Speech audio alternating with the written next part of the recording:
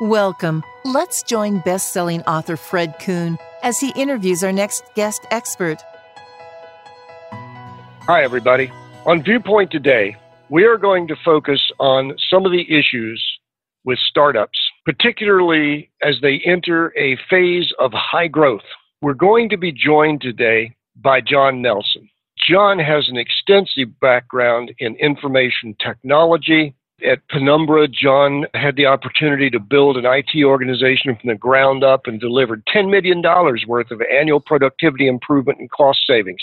There are issues with every aspect of the startup as you accelerate your growth. So won't you please welcome John Nelson. Hi, John. Hi, Fred. Yeah, thanks for having me today. Good to be here. Oh, you're very welcome. I thought what we would do is just, you and I have both gone through startups, as some of our audience members have as well. Why don't you share some of the challenge you've witnessed in these startups as you move into a phase of high growth? Yeah, so there are four key areas that I've found when talking to startups and working with them that they've run into challenges on. Some of them are just by the salient growth of how they're trying to build their product. They're very, very focused on that revenue growth and cost containment component, but that seems to limit the focus on the value that some things can bring.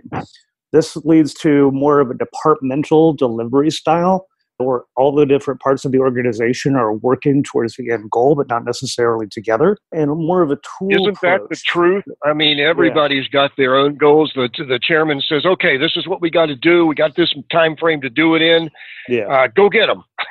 And Exactly. everybody's focused without a lot of communication. You're absolutely right. Yeah. So, and that lends towards a little bit of an issue where you end up getting in kind of a catch-up mode at the end of the day when you start reaching that mezzanine phase and moving into growth.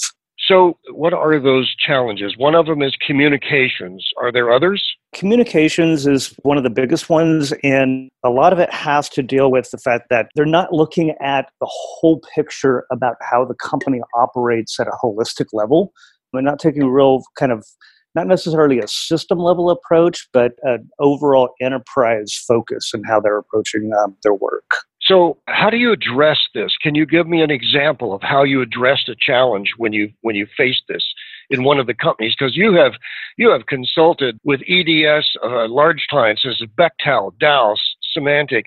Can you give me an example of a problem that you faced like that as they were experiencing their high growth?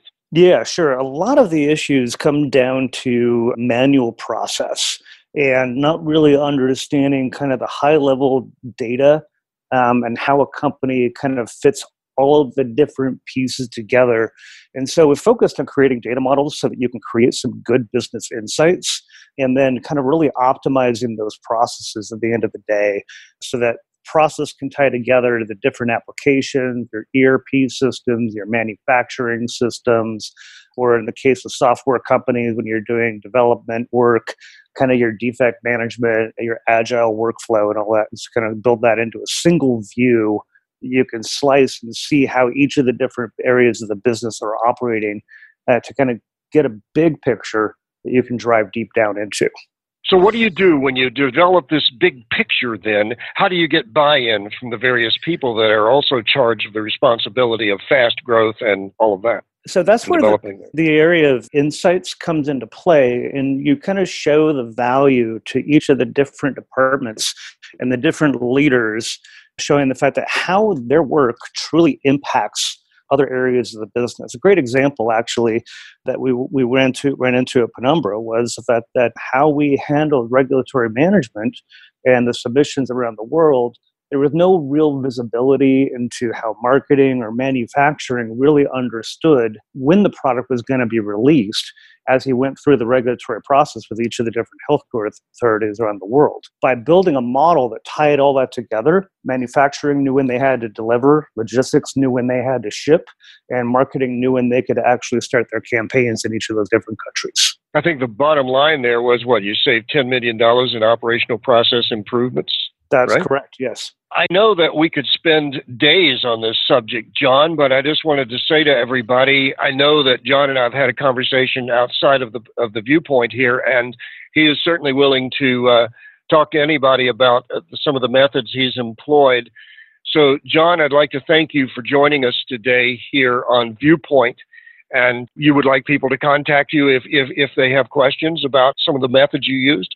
Absolutely. I'm always willing to share what I've learned. Good. Thank you, John Nelson, for joining us today on Viewpoint. Thank you. Thank you for visiting with us. We welcome your comments and suggestions and look forward to having you join us soon at Workplace Strategies.